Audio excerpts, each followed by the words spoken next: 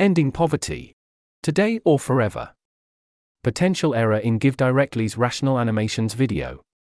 By Alexander de Vries. Epistemic status. As an economics student who reads a fair amount of dev econ, this might be one of the only things in the world I'm actually roughly qualified for. 85% confident that the main claim of this post, GiveDirectly has presented no strong evidence for their claim that the costs of ending extreme poverty will rapidly and significantly decrease, is true. Disclaimer. I read /GiveDirectly and think they're doing fantastic work. Recently, GiveDirectly collaborated with Rational Animations to make this YouTube video. The aim of the video is in its title, showing that extreme poverty can be eradicated by directly giving money to the world's poorest, through organizations like GiveDirectly. I think that the evidence presented in the video definitively shows that giving all the extremely poor people in the world money for a year can end extreme poverty for that year. This is true almost by definition, but I'm genuinely glad that a bunch of researchers decided to check anyway. There's always a chance of unforeseen second-order effects, like maybe all the people getting the money would just spend it all on drinks and alcohol, almost certainly not, or it would cause huge inflation, nope, though really you could guess that one with Econ 101. Our friends estimate the cost at about $258 billion to end extreme poverty for a year, and point out that this is a small portion of yearly philanthropic spending or rich governments' budgets. They are certainly right about the second part, and probably about the first. It would be good to just give all the extremely poor people some money every year so they would no longer be extremely poor. Where the video loses me, though, is when they make a very strong claim with huge implications based on minimal evidence. This starts at 10:39 in the video, but I've transcribed it for you here. Quote. We also know that cash transfers improve recipients' lives immensely. But what would be the impact on recipients' neighbors and the economy as a whole? A 2022 study led by Dennis Egger found that every $1,000 of cash given actually has a total economic effect of $2,500, thanks to spillover effects growing the local economy. As recipients spent more money at their neighbors' businesses, those businesses spent money, and so forth. Not only did recipients' incomes increase, their neighbors' incomes also increased by 18 months later. Even neighboring villages without any recipients saw increased incomes, which could have been from a spillover effect as well. These effects mean our cash transfers will go further, and we may find that we've reached our goal of ending extreme poverty sooner, and for less money than we would otherwise expect. The research suggests that the $200 to $300 billion figure we'd need to give for the first year will decrease every year thereafter. Animation of a stack of dollar bills, halved each year, as the economies of entire regions and countries grow and lift their poorest residents out of extreme poverty. Emphasis mine. End quote. Okay. There is an absolutely massive difference in cost between $258 billion the first year, progressively less each year, maybe after X years no cost at all, and $258 billion every year, eternally. One of these is a cost the rich world may be willing to bear, out of solidarity and self-interest and even just the wish to be on the right side of history. The other is just a pipe dream for teary-eyed optimists like us. If a lot is riding on the answer to an empirical question, it would be wise to reason well about it before making strong claims one way or the other.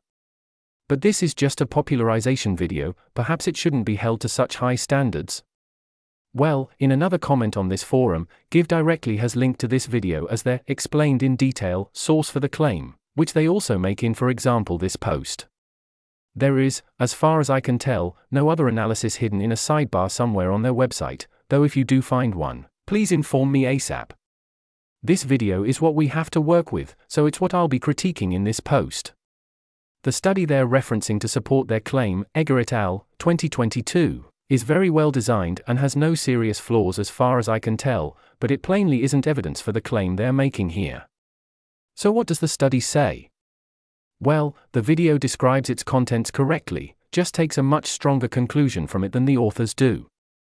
For every dollar given, another $2.5 are spent in the local economy.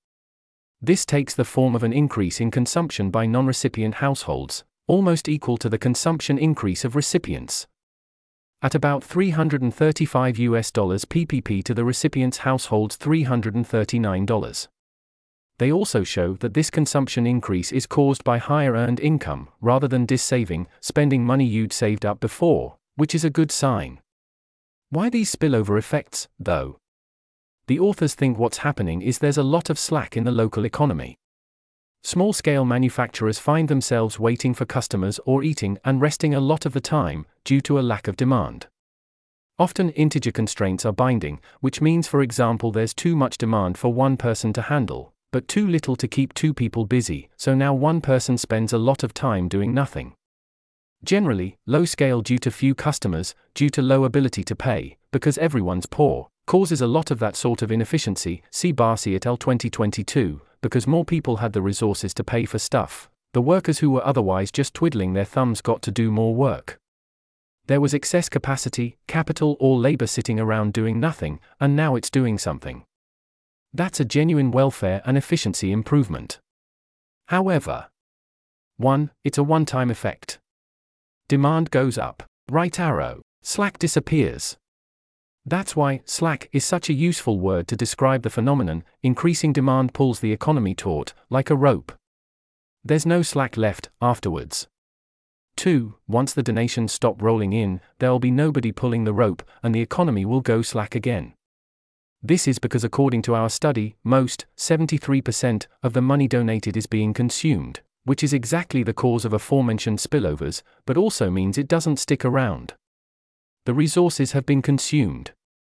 So slowly decreasing the amount of money donated just means slowly letting the spillover effects disappear as well. So the argument given in the video falls flat, or at least, requires a lot more evidence than presented. There is, however, a more conventional argument for this kind of claim which is not made explicitly in the video, but bears looking at anyway. I am, of course, talking about the poverty trap.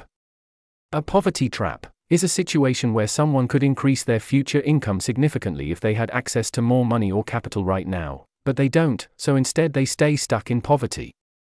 Some typical examples would be: an entrepreneur wants to buy a machine that would make her business much more efficient and so pay back its costs quickly, but she lacks capital, so she can't buy the machine. A smart kid in a poor country wants to go to high school, but his parents can't afford to send him, so instead he earns much less at a menial job. A day laborer doesn't earn enough money to buy nutritious food. Due to malnutrition, he can't work as hard or often as he'd like, which keeps his income low, which is why he doesn't have enough money for good food. If there are a lot of these kinds of cases, then we could expect a large injection of money to push these people into a new, higher income equilibrium, which would then maintain itself without needing more outside money. This would be an excellent case for GiveDirectly's claim. But how common are poverty traps really? Let's just say it's complicated. Development economists are strongly divided on this issue, with some, Sachs, believing that everything is poverty traps, others, Easterly, Moyo, saying that there are very few in practice, and a third camp, Duflo, Banerjee, doing the whole. Both sides are partially right, we should just look at the evidence thing, which is entirely correct and appropriate, but still somehow annoying. Anyway, I won't force a whole literature review down your throats. Let's do some quick tests instead.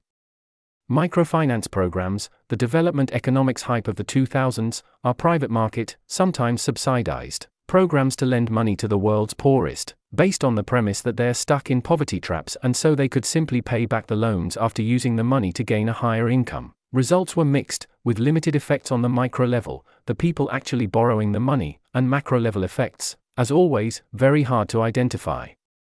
But microfinance failure to live up to the hype might be due to the other issues with loaning money in poor countries, like weak contract enforcement and lack of information about borrowers, which often led to interest rates around 60% per year, unheard of in Western countries. Perhaps simply giving money to the poor can get around this? A simple way of checking is to see if the people given money are still doing better later on, once they're no longer receiving any money. Earlier in the video, a few such studies are mentioned. Blattman, Fiala, Martinez, 2014, found large positive impacts on work, plus 17%, and earnings, plus 38%. 4 years later of a big one-time cash transfer, combined with help for planning to start a business, to young people interested in becoming artisans.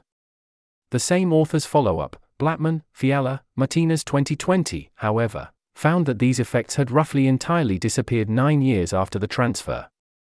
Fiala et al., 2022, returns to declare triumph for cash transfers after all, saying that these same recipients who were indistinguishable from the control group, after 9 years were suddenly doing better than controls again after COVID-19 hit, perhaps due to larger durable asset stocks.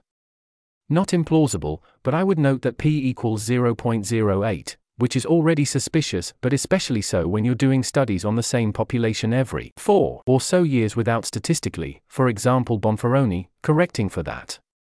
Also, note that this was not a pure randomized cash transfer program, and it's impossible to separate the effects of the help with business planning from the cash transfers themselves. Heading. Conclusion. GiveDirectly made the claim that if we were to give money to all the world's poorest, this would not only lift them out of poverty in that year, but strengthen the local economy, lowering the cost of poverty reduction in future years by a lot every year, until poverty is eventually eliminated, as implied by the video's title. This is a claim with huge implications, and in my opinion, the evidence GiveDirectly brings in the video is insufficient to support it. Their main argument, that of economic slack, does not support an effect of the size or type claimed, and the empirical support is weak.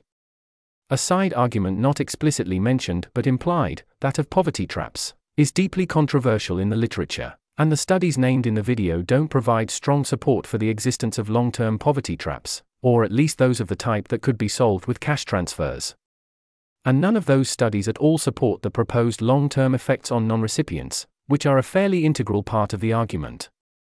So basically, I think GiveDirectly is doing amazing work, and I didn't intend to be very harsh on them, but like any organization with a mission, they have incentives to overstate their potential impact, and in this case I think they did. Maybe the effect described in the video does exist. I certainly think it's worth finding out. But making strong claims about such things requires strong evidence, and I haven't seen it yet. This article was narrated by Type 3 Audio for the Effective Altruism Forum. It was first published on November 6, 2023. The original text contained 3 footnotes which were omitted from the narration. To report an issue or give feedback on this narration, go to t3a.is.